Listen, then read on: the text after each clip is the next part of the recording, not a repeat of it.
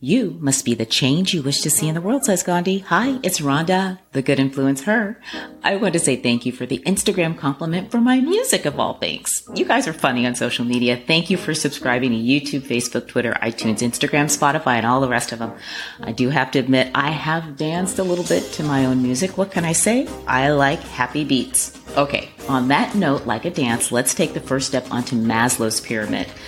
Today is episode 7, a major step we're taking on the journey to empowerment. This is big. If you don't get this right and build your foundation correctly, you will be stuck.